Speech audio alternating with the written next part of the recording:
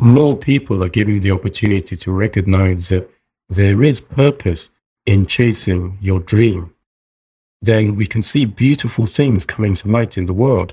The reality of the world today is, we're forced to go through the educational system, get a number of qualifications, and go get a job and get a mortgage, marriage, kids, and so on and so forth, which is fine if that's what you want to do.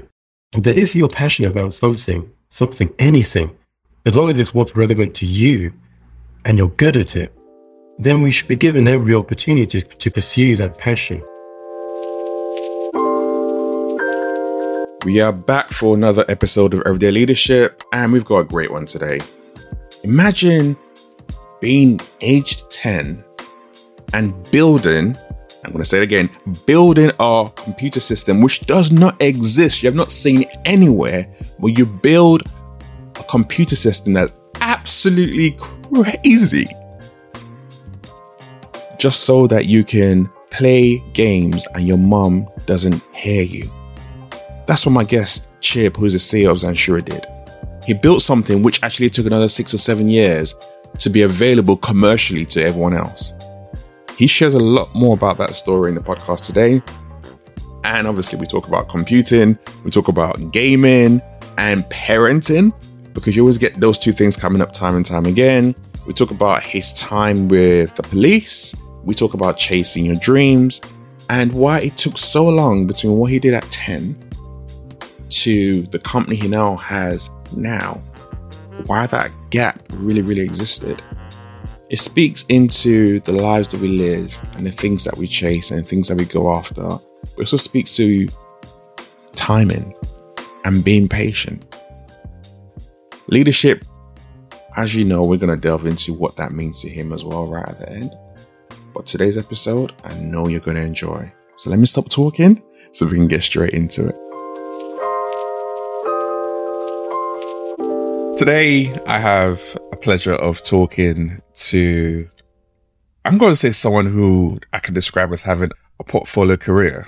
Like, from working in IT in different organizations, from London College of Fashion, SAEW, to the Metropolitan Police, to Ministry of Justice. I mean, look at the names already. To running his own organization where he's currently now the CEO and the founder of Zanshuri, which we're going to delve into a little bit more. Chib in Nwokonkor. Did I get that right? Yeah, that's good enough, man. Nwokonkor. Yeah, that's not good enough. I want to get it right. I want to get it right. I don't want to get it good enough. You say Nwokonkor. Nwokonkor. That's good.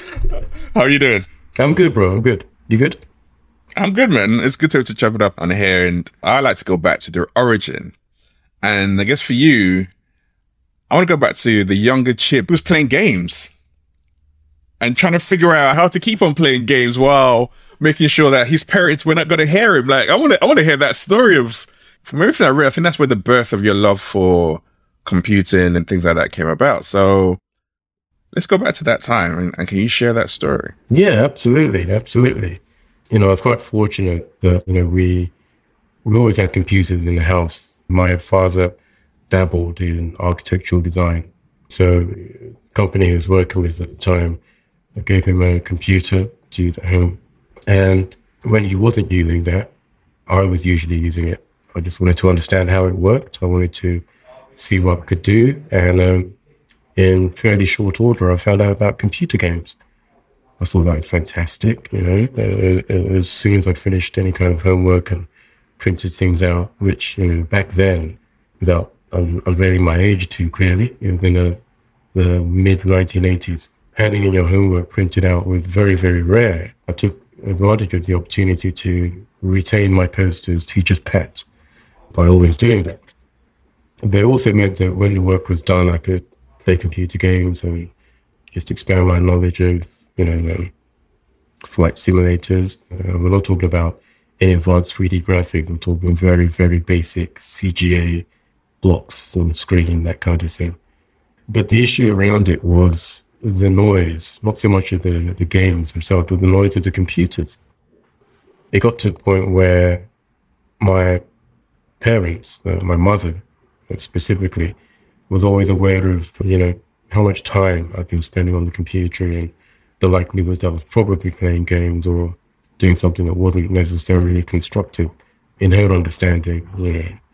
Back then, computers weren't seen as a massive route to success, especially in an African household.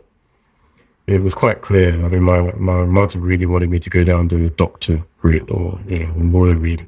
And it was just something that I never wanted to do. So, short of becoming the black sheep of the family, I just decided that I wanted to experiment with computers. I wanted to find out how it worked, what the sources of the noise was inside, and how I could make that better. Just make improvements, really. As my father was working with this company and his computers were upgraded, he usually got to keep the previous model. I took it upon myself to take it apart with a view of making it better somehow. It was still very, very rare to, have that kind of opportunity as a child. But there was a lot of material in, computer fairs, which were weekly, market trips that my father and I took now and then. We could always pick up bits and pieces like hard drive, expansion cards, and, just a cabling. And I was really able to get into the depths of how the system worked, how systems were called, which was really interesting to me, and why some systems were seen as being better than others. What was it that you could do to make a system better? How could you, do your own upgrades at home?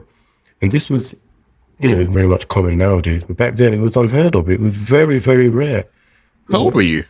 I was probably about 8 or 9 years old, really. For an 8 to 9-year-old to be thinking that way, that is quite sophisticated. Well, I had no friends, none at all, zero.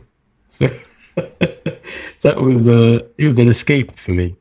It was a great way of doing something that would take me away from my day-to-day. I was very studious. I was very much a geek, even though I didn't necessarily feel that I wanted friends. I think that as human beings, we always recognize that there's something missing if we don't have friends. So that kind of became a friendship for me. And I guess it sounds a bit sad, but it was wonderful for me because I was always able to experiment. I was always able to try and to push and to see if this works. And if it doesn't work, then find out why and find out why something else works. And so it was great. It was great. It was, at that point in time, I didn't know that it was going to lead me to the career that I found myself in. But had I known then, I guess I would have been quite, happy to continue pushing forward because I did enjoy it then, and I do now. Long story short, 2 years later, when I was 10 years old, I was able to build my own computer with parts that, we purchased from the computer fair.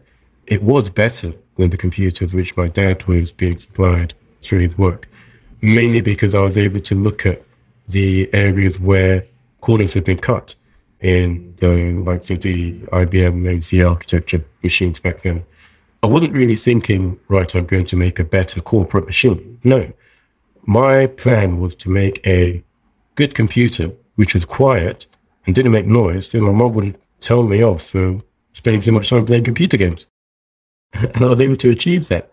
It was really quite a Heath Robinson solution, ultimately, because whilst the computer itself was quite conventional, the cooling methodology that I used was unheard of. It was completely new back then.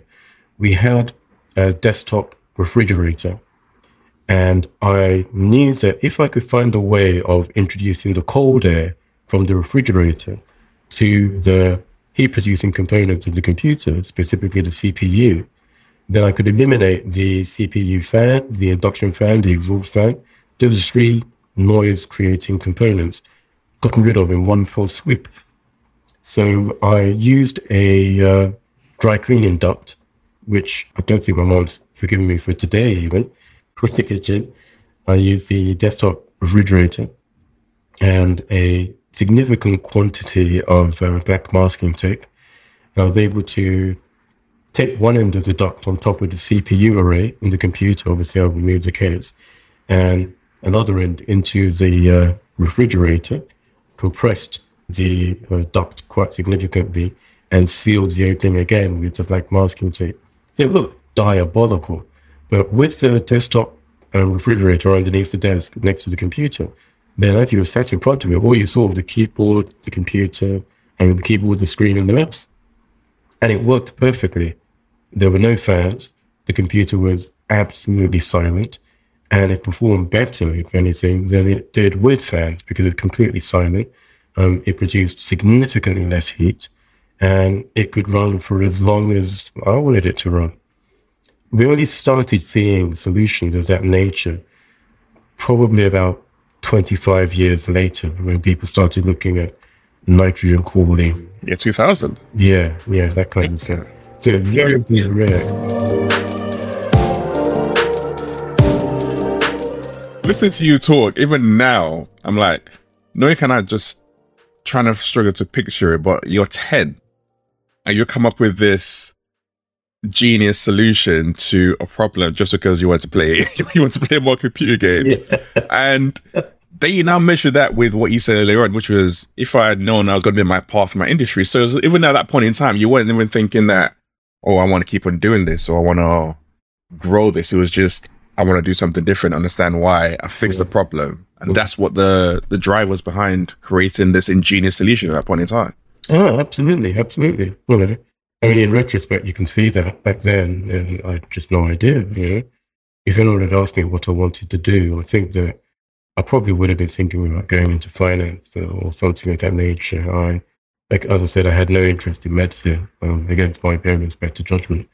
IT was so new.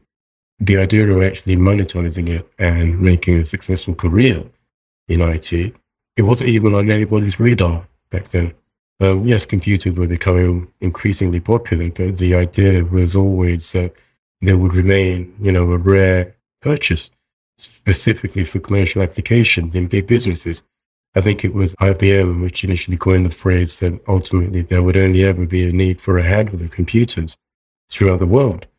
But obviously that's been blasted completely out of the water. Just based on your experiences with playing around with, I'm saying playing around loosely, creating, inventing radical solutions from a very young age. As a parent as well, what's your view on kids and computers? And I guess to a larger extent in this world that we live in right now, it's going to be social media, because you get two different schools of thought. Yet listening to you describe this right now, I'm just like, wow, that's what could potentially happen. So how do you see it with parenting and balancing computer time, skills, all of that? That's a good question. That really is. I think to the best of our abilities as parents, we need to monitor what our children are doing on computers and what they're exposed to.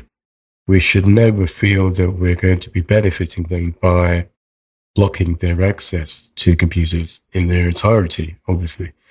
But there are a lot of dangers online today that just didn't exist, even 10 years ago. So things are developing very, very fast. We need to balance that out against the fact that there is, so much yet to be learned. There are so many opportunities. There are so many, new skills to be developed that we have no idea of even now, what's going to be done in the tech space in the next 5, 10, 15 years. So it's our children who are going to be introducing these new developments. It's our children who are going to be benefiting from the opportunities which we're giving them now. So it's really important that, as much as possible, we remain involved. I think an interesting conclusion which my wife and I came to around this was we want our children to learn. We want them to be able to experience as much constructively online as possible. And in order to make sure that we can protect them where there is a need for us to do so, we maintain absolutely open channels of communication with them at all times about what they're doing. Not so much myself, because, for good or bad, I'm very much a geek, but my wife is much warmer. She's much more the people person.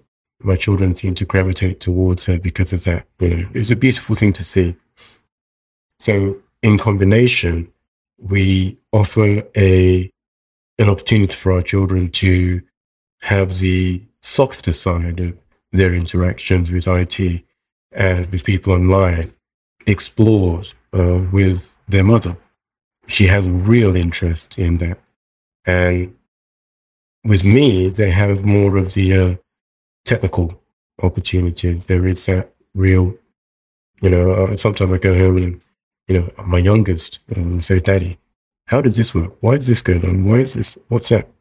I remember when he was about 3 years old, I bought a new computer, one of our own computers, obviously, a Azure computer, and took that into the classroom at home. We do mainly homeschooling for our children, so we have those facilities in the house. The first time that we sat him in front of the computer, it was very much a basic desktop computer with a normal monitor, keyboard, and mouse and running Windows. The very first thing he did was he started touching the screen to try to move icons around.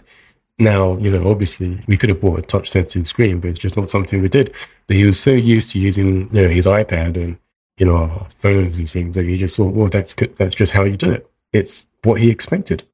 And so things that we see as being the norm today are very different to what our children would see as being the norm and their expectations. And that's massively beneficial to me and my business because it gives me front row insight into what the next generation expect to be standard as opposed to, just what's conventional now. It allows me to really explore with my team what we're doing, why we're doing it, and how to make it better. And so I would say that one of my most important R&D departments is my home. It really, really is. Yeah, so it's definitely a give and take. There are so many times where I feel that I'm helping, that I'm educating, that I'm informing others, our clients, our children. And in actual fact, I find that it's me who's receiving the education. It's me who's having my eyes opened. It's me who's, suddenly sitting there and saying, well, that's a great idea. Why aren't we doing that? You really should, So yeah, it's definitely a beautiful thing. We have to accommodate our children's expansion online and we mustn't stand against it. But we do need to police what it is that they're experiencing and who they're interacting with. Yeah, I guess that's always I'm not going to say balance because balance is always important, very impossible. Yeah. But that's that duality that you guess you have to try and navigate, recognizing the fact that, like you said, this is the world they live in. This is, especially for their next generation coming up, this is their world. This is all they know. And as we see with the metaverse and all this thing, that it's just going to keep on growing and growing and growing. Yeah. So they need to be able to navigate and learn how to navigate in it while giving them some foundations to be able to talk to people, i.e. like your wife or to yourself from a technical perspective, and give them those guardrails, I say. Give them the guardrails to be able to navigate in the best, safest possible way rather than completely eliminating it or just go ahead and do what you're doing. Absolutely. And I guess with you creating that computer from that age, when you look at your trajectory from then, is that when you were like, okay, and now I've done that, I've achieved that, I feel great about this. When I look forward, I want to step into more figuring how things work? Because you went to study computer science from 10 till when you eventually went to university, probably 6 or 7 years later. What was that journey like for you in terms of your thinking and rationale around work? Well, for me, it was quite clear to me that computers were the future. And I knew that my path was, I wouldn't say my path was clear, but at least the first few steps were quite obvious to me.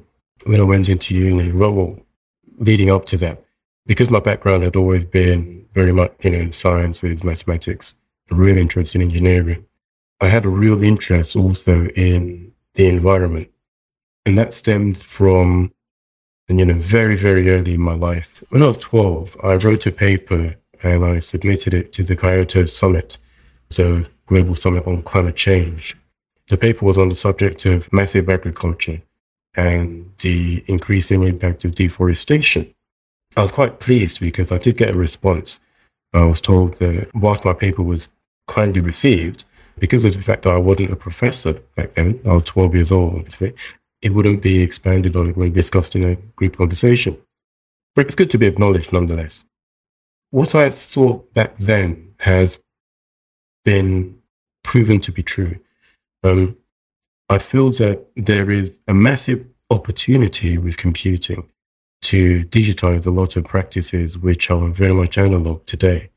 But in the process of digitizing those practices, you cannot help but reduce the environmental impact of things like heavy machinery, of moving materials around, of printing, of, creating paper, felling wood.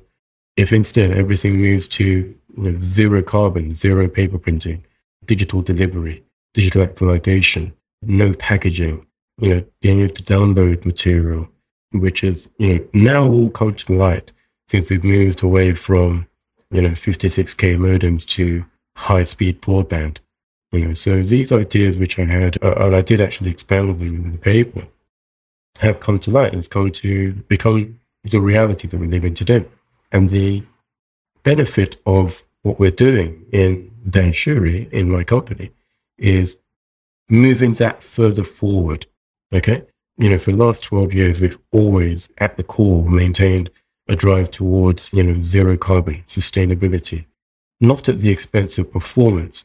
There's no point saying, okay, you can have this highly efficient server or desktop or laptop even, and it will do everything that your current, solution does, whilst using 90% less electricity, but it's not going to be able to perform the way that your current system does. No, that would be very easy to achieve. Obviously we could all have variations along ARM chips or Raspberry Pis on our desktop and, just muddle along with that. But no, what I wanted to do was to create a range of computers which would use significantly less electricity, were made out of largely recyclable materials. So we moved away from plastics in our architecture to metal and glass, which is infinitely more recyclable, with significantly lower impact on the environment.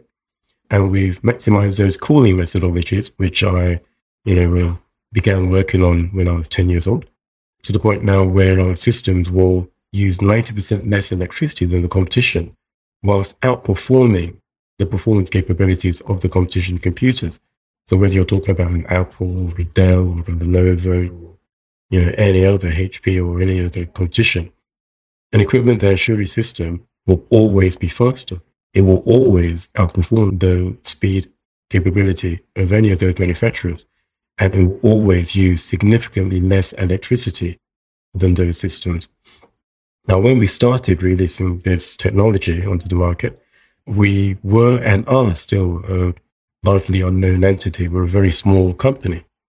But our client base has consistently grown because they recognize that the systems do what they say they're going to do. The clients have given us a lot of feedback. We found that the computers are, much more reliable. They're much faster. Because they're quieter, they have a lower impact on the human experience. So, you find there's less incidents of headaches or staff, absence or anything of that nature. People actually find them a lot more comfortable to use. And because they use so much less electricity, they're significantly cheaper to run. We did an experiment with New and Havering Borough Councils where they were replacing one department in the council with our computers. I think they went from HP to Danshuri, and they found that their electricity spend, specifically on IT, dropped from, I think it was about £50,000 a year down to less than 5,000 for exactly the same number of computers being used for the same amount of time. Wow. So that was fantastic for us because the third party doing their own assessment outside of laboratory conditions, and their results were absolutely stunning. So we know we're onto something. I'd say we're still in early days because, we're still not as widely spoken of as, the other manufacturers I mentioned, but we will be. We will, at that point, then become a 12-year overnight success.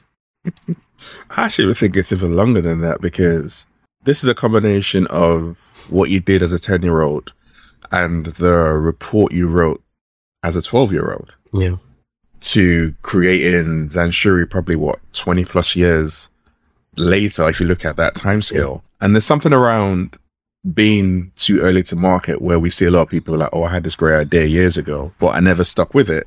Yeah. And what was it with this two particular ideas coming together that gave you stuck with it in a sense. Yes, you went into different areas and worked in different spaces, but you came back to this and you created this company 12 years ago based on ideas you had when you were 10 and 12. Yeah. What was it that kept, I'm going to say, that alarm bell ringing in your head, like, I need to do this, I need to put this out there? The beauty of being able to do what I'm doing now is I'm living my dream. Not many people have the opportunity to actually do what they enjoy every single day. It has been a journey. We're still at a point in time where pushing every day to get our products out there, to get our services out there, to let people know about it and to buy in to our capabilities. If the passion were not there when I was so much younger, when I was 10 years old, for example, then it would be very, very difficult, if not impossible, to sustain it this long. And what that does is it gives you the impetus to continue to push forward when the rest of the world is saying, just stop, just go and get a job, just go and do something else, anything else, You had a guest you interviewed previously called Kate Wolf in the NFT space, an illustrator. And I remember in that interview, she was introduced to web design by her father when she was 8 years old. And before that, she'd been doing a lot of digital art design on her computer. And what her father did was he helped her to put her work online, give her that digital space online, that space in which to create a portfolio. It was like a blank space in which to use a palette to create something. And it was really interesting listening to that interview, because what she then did was she continued to move forward, through Lush and, opportunities which presented themselves at FIT, and then moving into the NFT space. It was really interesting because initially there was kickback. She wasn't able to get the kind of sales which she wanted to achieve, but she was doing what she wanted to do. She was doing what she was passionate about. She was doing what she was doing since she was, I think, 7, 8 years old. So if more people are given the opportunity to recognize that there is purpose in chasing your dream, then we can see beautiful things coming to light in the world. The reality of the world today is, we're forced to go through the educational system, get a number of qualifications, and go get a job and get a mortgage, marriage, kids, and so on and so forth, which is fine if that's what you want to do. But if you're passionate about something, anything, as long as it's what's relevant to you and you're good at it, then we should be given every opportunity to pursue that passion. I think the worst thing that I can imagine in the world, for me personally, would be to get to a point in time where I sit back and I ask myself, I wish I had tried. There are people who live 60, 70, 80 years and they get to that advanced stage in life and they say, I never really tried that thing that I was passionate about, that thing I was interested in, that thing I was curious about, not knowing that could have taken their life in an entirely different trajectory. They might have been successful, they might have been happy, they might have been both. And that doesn't mean success by the world's terms. That means success by the terms of the individual. So I'm quite fortunate. I recognize that, it's a rare gift to be able to do this. But had I not had that impetus and the support of my parents, which maintains to this day, even though they're still a little bit upset about the fact that I didn't become a doctor, I think none of this would have happened. So it really is important that, our parents, our teachers, those who are guardians of us at, early stages in our lives, be that in our, teens or our 20s, even or 30s, we have to recognize the importance of finding advice, of finding support, of finding buy-in, and moving forward with what we're good at. It doesn't have to be what's popular at the moment. It doesn't have to be what everyone's talking about, crypto or NFTs or the metaverse even, but it has to be something that you're actually passionate about.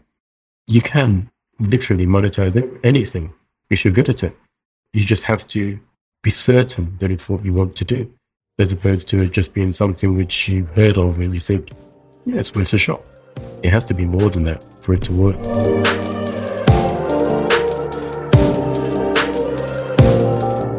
I guess with you, that obviously the certainty was clear from what you were doing from a young age. It was there, that path was there.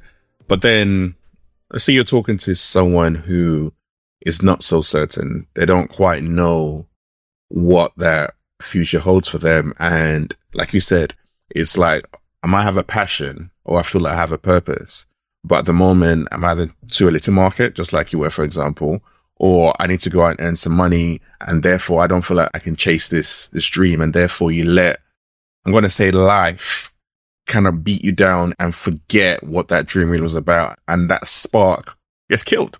The spark gets extinguished. So what advice would you potentially give to someone to be able to keep on nurturing that spark, even if you do have to get a job in the meantime, or around finding that purpose and that path so you don't live a life of regrets that you just talked about? Yeah, of course. As much as possible, I think it's important that people recognize that we're all different, that, just because you see or hear about someone doing something, you think you have to aspire to achieve the same kind of thing. I mean, let me clarify on that.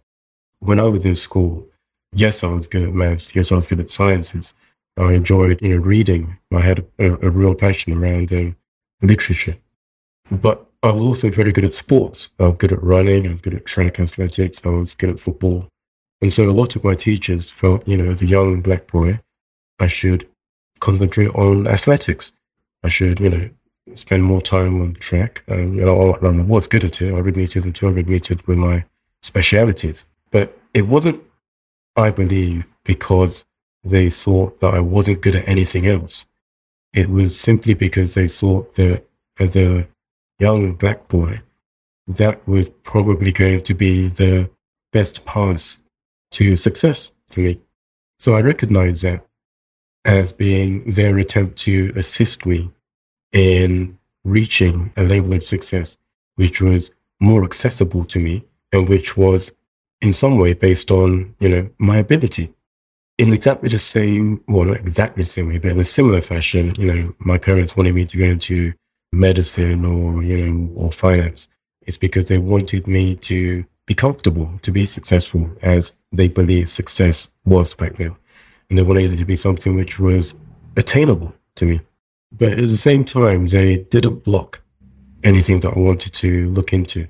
I remember, I think in my early teens actually, I remember speaking to my mother. I spoke to her about lots of books. This is, back in the days when you had to go to bookshops to get a specific book. I spent a lot of time in the library. We lived in Canning Town in East London. And I used to go into the library every single weekend. It was religiously important to me. And I found out about books I wanted to own. So I'd go home and I'd tell Mum, I want to get this book on the coefficient of drag and wind tunnel testing. Could you get this book for me, please? She'd say, okay. And she'd go and she'd get me the book. A couple of weeks later, I'd say, okay, Mum, I'm really interested in learning about thermodynamic engineering. Could you get me this book, please? She said, okay, fine. Go and get me this book. Another time, James Manual on military aircraft engineering. Mum, okay, fine, Chib, I'll get you the book. And so she got me these books.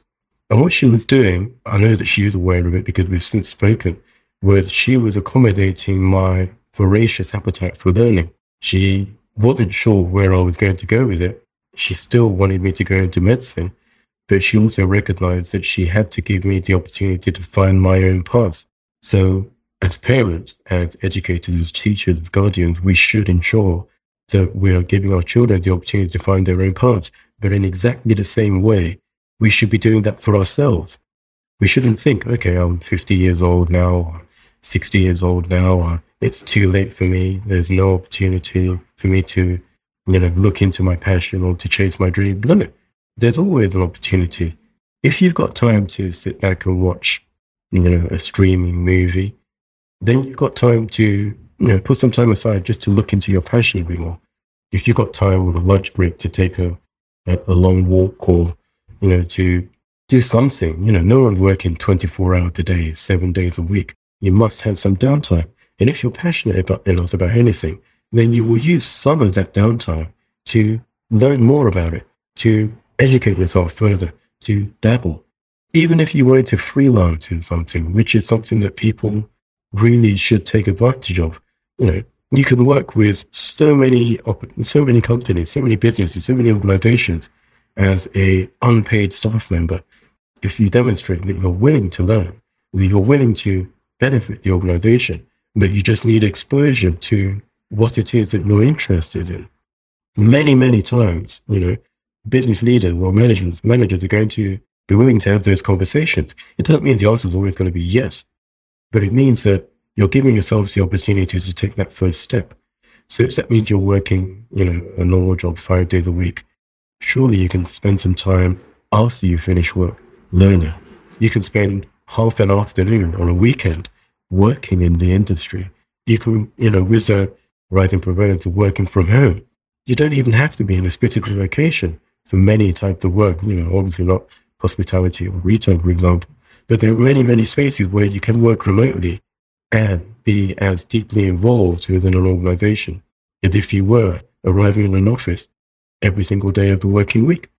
So the opportunities are there. The question is, how badly do people want those opportunities? Everything you just talked about now, for me, sounds like you have to be intentional around creating that space around what it is you want to do. So yes, you're going to have to sometimes go and work and do what you need to do. And your 9 to 5 might not always necessarily be aligned to what it is you want to chase, but you still have time that you can create. And that could be time. And it's about sacrifice as well, isn't it? Because there are times when you might have to sacrifice going out to a club or spending time with friends or watching TV and chilling and streaming and it's interesting how, as you were talking, I was thinking around compound interest and how those half an hour a day can start to add up because you hone in as you start to feed that curiosity, just like your mum was allowing you to feed your curiosity, even though she had her hopes and dream aspiration for you. But she's like, no, I'm going to allow him to keep on tapping into that. I guess I'm thinking about now we're in this space we're in and the way the world's work has changed. There's a lot more, like you said, there's a lot more opportunities available. There's a lot more space where you can even reach out to people, have conversations with them to learn more about that potential field or to share some of your knowledge that you might have or to write papers like 12-year-old you did, which are actually, you can get that on different ways. Now it's no longer, you have to write to a specific place. No, you can put it out on, I don't know, Medium, LinkedIn, social media, whatever. There's so many avenues available to you. It just comes down to how serious am I about this? Like, okay, you say you want it, but how serious are you? Are you willing to do what it takes to get there, to create the opportunity for you? And it's when I think back to Zanshuri and your organization, what would you want to see happen? Because thinking about the cost savings, that's one element. Thinking about the impact on the environment that your systems have, that's a massive one. Yeah, like you said, you're relatively unknown. And I'm listening to these figures. I'm listening to countries talk about emissions and global warming and making a difference and writing out all these different targets and goals. But one of those major areas is around the system that they use. So what can be done to be able to get organizations to think about their systems rather than going to the generic ones that they use from time to time in terms of emissions and being greener? Well, it's really quite straightforward. And I guess it's easy for me to say that because I've been doing it for some time now. But we, as an organization, are a member of an all-party parliamentary group on specifically data center energy use. We're also involved in the COBRA Committee on emergency response to disasters. And we're also involved with some international organizations, one of which specifically is Risk Global, again, dealing with international disasters and fast-moving events.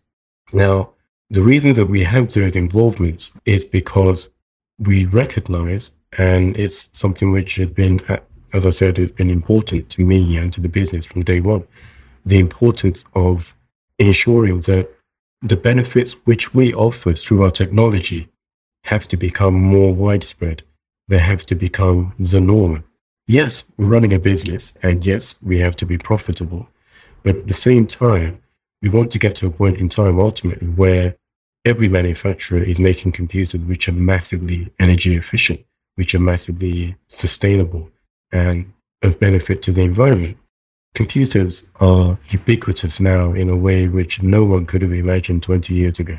We have them in our pockets, we have them on our desks, we have them on, built into our TV sets. We have them all over the place. Every workplace has at least one computer per member of staff.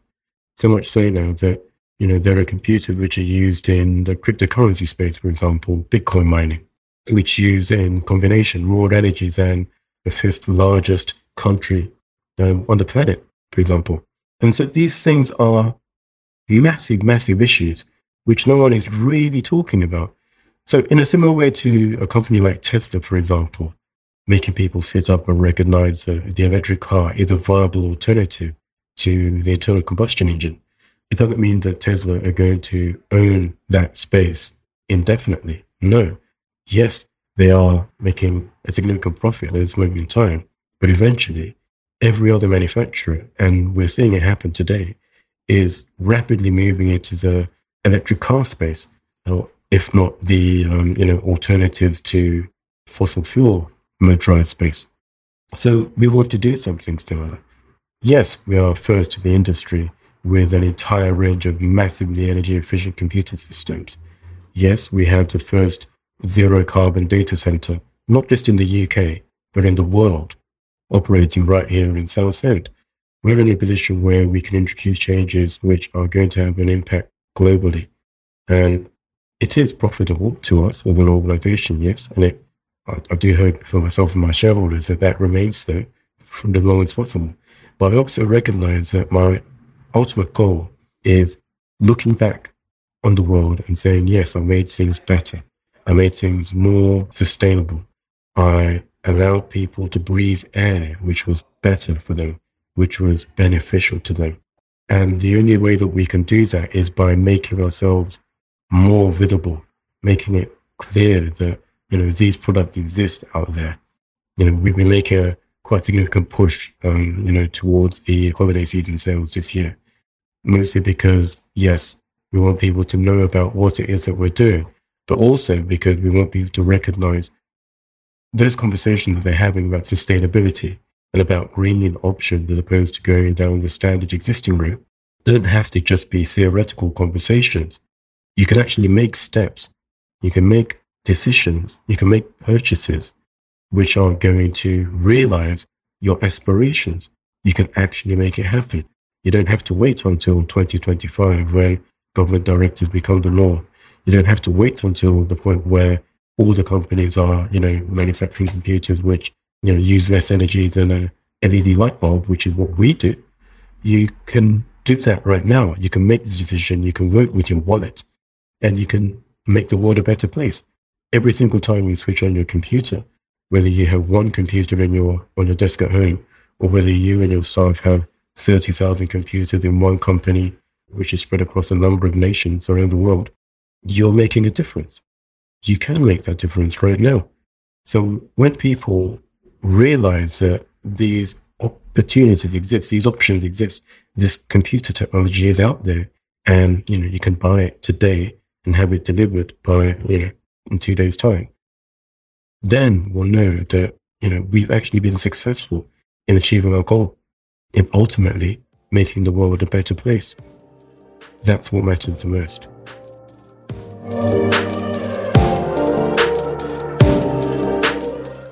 That you just said, you can vote with your money, you can take real action and move away from theory, really, really resonates, because I think we see it happen in so many different areas where you talk and talk and talk and talk, but yet the action doesn't seem to come. So it's like, if you really care about making a difference to the environment, this is one great way of being able to do that and be able to show that actually it's a completely different system. You get everything that you get in a normal system, but with the two added benefits of you're making an impact to the environment and you're saving money, which is what you want anyway. So like from a profit, reputational, caring, social CSR perspective, it ticks so many different boxes. Like, it's completely makes sense. But do you come across any, I'm going to say, oppositions from either those of you who are your competitors who have been in the market for a very long time, or even from organizations who, because it's still new, they're not quite sure? We do. Yeah, we do. It's an annoyance, really, because we're so passionate about what we do. We recognize the importance of it and, the potential benefits should our systems become significantly more widespread than they are now. So there are a lot of companies which are, in the carbon offset space, making carbon token purchases. And it's upsetting because they are able to say that they are green, that they're focused on sustainability, when it's a little bit of looking, a little bit of searching can actually, make it clear that they're just spouting a lot of hot air.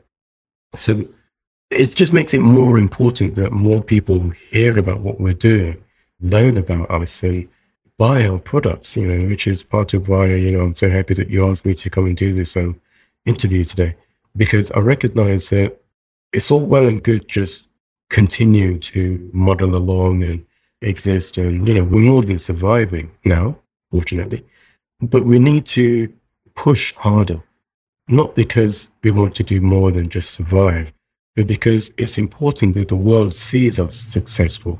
It has to recognize the value in making the purchase of a range of systems which are, going to give you a return on your investment so much more quickly than other manufacturers.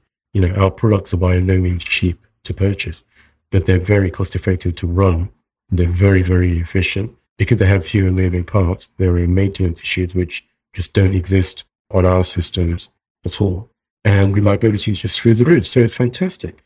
You have companies which say that they, reduce their carbon emissions by X thousand of tons this year. In the entire 12-year history of Venturi, our carbon emissions have never exceeded 100 tons, ever. And we're at a point now today where our carbon emissions annually are in the single-digit area. Our data center is zero carbon.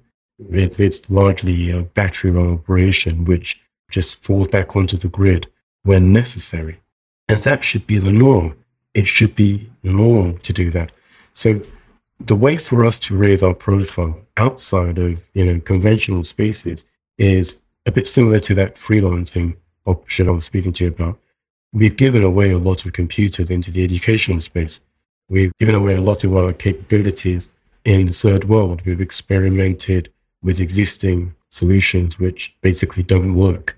And we've introduced our solutions which have increased the capability of the individual or the organization in the third world so that they can compete on an equal footing with the first world, with the Western world, as it were. For example, we equipped a hospital in West Africa with 30 of our computers, and we also introduced our solar energy solution, which is basically a solar array of solar panels powering a suite of 12-watt batteries. And those batteries in turn power the computers. The batteries are charged by the sunlight in the course of the daytime, and the computers just use that energy from the batteries. Now, solar is something which can be introduced anywhere in the world. It doesn't have to be the sunniest parts of the world. But the failing that a lot of people don't recognize is if you introduce these alternative energy solutions alongside efficient end-of-channel equipment where your computers are more efficient, where your electricity devices are more efficient, then it makes better sense to work with those alongside the alternative energy solutions. So we're now in a position where, in that West Africa solution, because our computers are so energy efficient, there will never be a realistic point in time where they will completely deplete the power storage capability of the battery array. So the batteries can then be used further to charge USB devices, whether that's handheld phones, whether that's pocket torches, whether that's low energy devices capable of running on 5 or 12 volt. So instead of just giving people or organizations the ability to work irrespective of grid electricity failings, you're suddenly giving them an improved lifestyle in its entirety. They're not dependent on burning fossil fuels. They're not dependent on collecting wood or, coal or, these systems which are going to be impactful and have a degenerative effect on their immediate environment. Instead, they just go to the computer and press the on button the way that we do here in the Western world. And what that means now is that that massively growing population is suddenly being exposed to Venturi and seeing Venturi on every computer that they see in the hospital, on every computer that they see in their schools. And gradually, they'll see them on Windows computers in the workplaces. So where the Western world has been reluctant because they've stuck with the existing status quo. The emerging world, which is much more populous, like of India, Nigeria, South Africa, is embracing this new technology. Mobile payments were significantly more ubiquitous in Africa than they were in the Western world 2 years ago. Everyone was using mobile payments back then, when here in the UK, we used to pull out our credit cards or sit in front of our computer or go to the shops. You couldn't just literally be in the market and bartering and making purchases on your Nokia 8110, for example, which was standard back then, and everyone did it. Now, all of a sudden, we're suddenly realizing, okay, we should be making better use of this. Bluetooth, there's, wireless technologies, blah, blah, blah. But all of a sudden, the Western world is behind. And the beauty of it is we're in a position where our products are being seen more widely in an environment where the population is very young, is very motivated, is very driven. And so their uptake is significantly greater and there is much less challenge. We don't want to be in a position where we're saying, right, we've made this place better than that place. We do want to see equality. We do want to see capability across the board. And it isn't just something which I think is a good idea. I have to drink my own Kool-Aid. Within that jury, we have a good mix of people from different parts of the world. Our business partners are black women and white men. And it's important that we're all working together and pushing forward, not because we're trying to make an example for the world, but just because it should be the norm. We're not doing it because we're trying to make some kind of statement. We're doing it because we're in business to help to make the world a better place. Yes, we want to be profitable. Yes, we want to be successful. And me personally, I'd like to be in a position where when I'm doing my talks in schools, which I've been doing for about 5 years now, it's not a surprise for the guest speaker to be a black CEO of a technology company, as opposed to someone who's an athlete or who's in entertainment or music or something of that nature. There's nothing wrong with that. But we should be seen as being capable of doing everything because we are capable of doing anything. It really matters.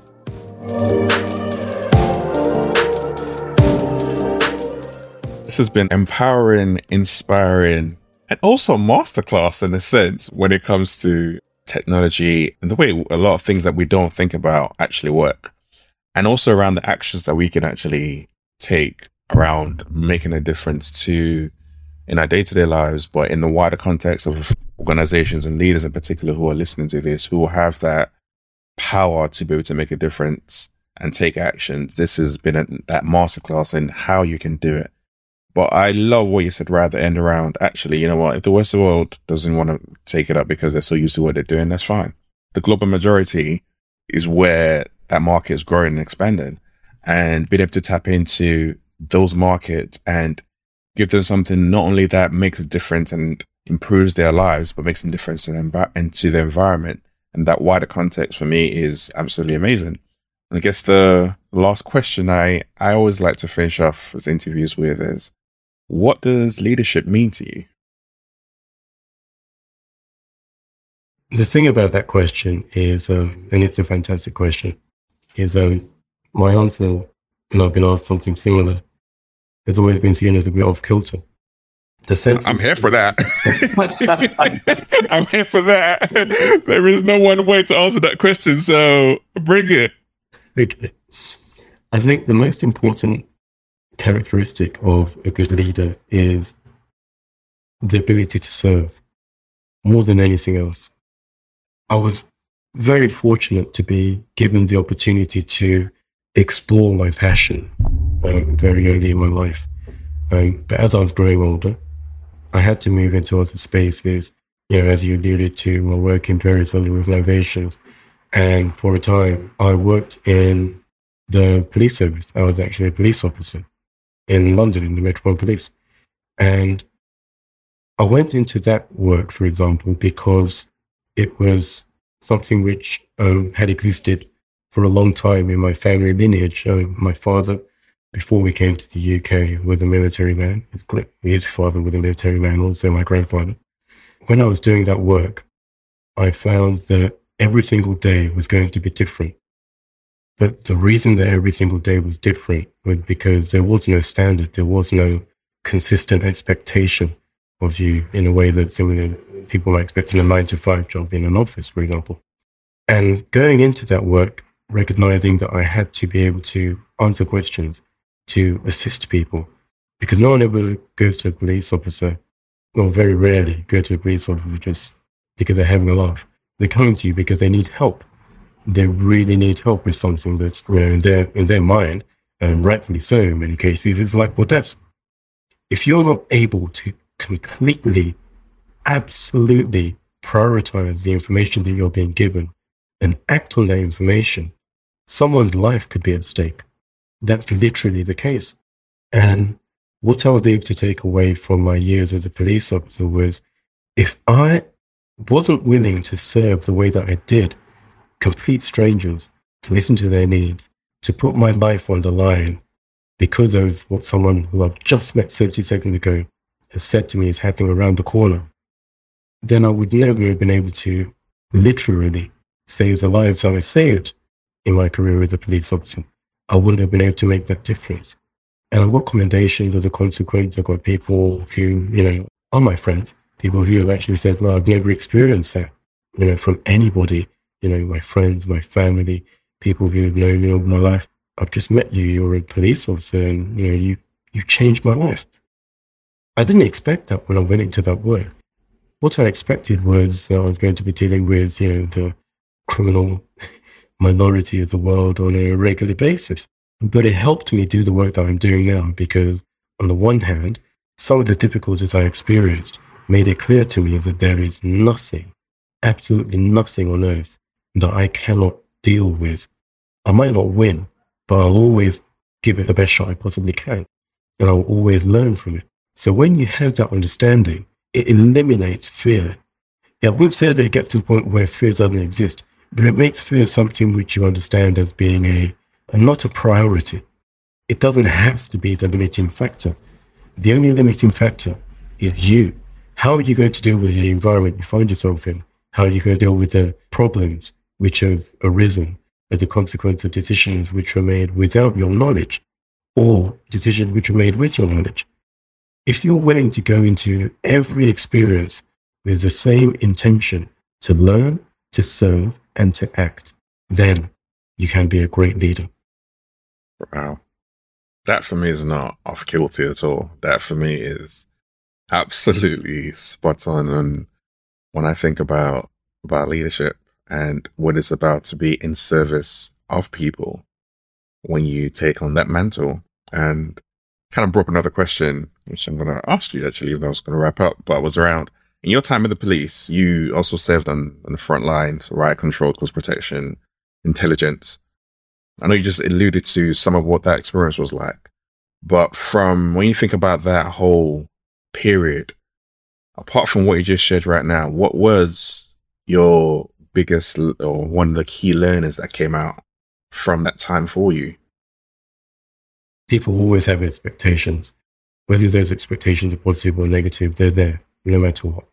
So you have to be able to recognize that those expectations may have so little to do with you as to be almost inconsequential. It doesn't mean that you can ignore them. No, it just means that you need to have your eyes open to see them for what they are, expectations. It doesn't mean that they're the reality. You do not have to conform just because someone's experience of police officers has been XYZ, or what they've read in the media, or, someone's experiences of black people has been, XYZ, or they believe something on the basis of what someone else has said to them or what someone experienced many, many years ago or something. You don't have to conform with that. I get a lot of the time people saying, oh, you're very well spoken, you're quite erudite. How do you do that? Where do you learn? Where were you brought up? Were you born in the UK? No, I wasn't born in the UK. But I had a determination to improve myself back then as I have today, and I will continue to do so.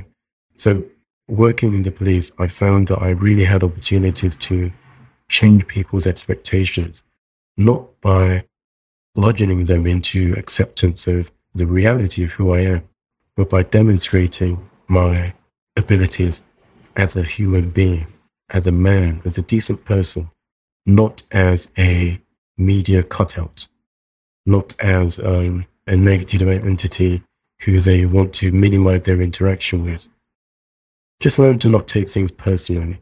Learn to recognize that, everyone's hurting, everyone's had some kind of experiences which are not necessarily positive.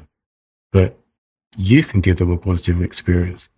You can decide that, even if you're in a bad mood, you can put that aside, even if it's just for 30 seconds or 5 minutes or more, just to make sure that you're feeding into people and you're feeding into society a positive experience, because that comes back to you. I truly believe in karma. I never, ever in my time in the police drew my weapon in anger. In training, absolutely. There were times when perhaps it might have been the thing to do. It was definitely expected at times. But, I'm fairly fit. I always have been fairly fit. And there's always been a better way of dealing with things than pulling up a baton or something worse. The best tool that we have is our voice and our words. So as long as you can bring that to the fore and recognize that this is an opportunity, everything is an opportunity to make the world a little bit better, to move the notch just that little bit further forward, and take that opportunity and do something with it, then you're winning. No matter what the world says, no matter what, you read in the papers, you have to keep pushing forward. I have no doubt at all that, things are going to work out the way they're supposed to work out, and it will be beneficial for the majority in the end. It doesn't mean there's not going to be dark times in the interim. It doesn't mean there aren't going to be negative experiences until then. But as long as we continue to move forward as positively as we possibly can as individuals, then we just cannot fail. I truly believe that. What a way to end. I don't have anything else to add to that. I'm just gonna leave that one there and let that one just to settle and permeate. Any information, like if you want to find out more about Zanshuri, all that information is going to be available in the show notes, their website, more about Chib and his organization and how you can get involved and work with them and the brilliant work that they're doing. And I guess my last thing will be just to say thank you. Appreciate you just sharing your journey, unpicking different bits and pieces and expanding, I'm personally going to say, my mind and the way of looking at things and making an impact. So thank you very much. Thank you, Chib. It's been a real pleasure. This is Everyday Leadership, and I'll see you next week.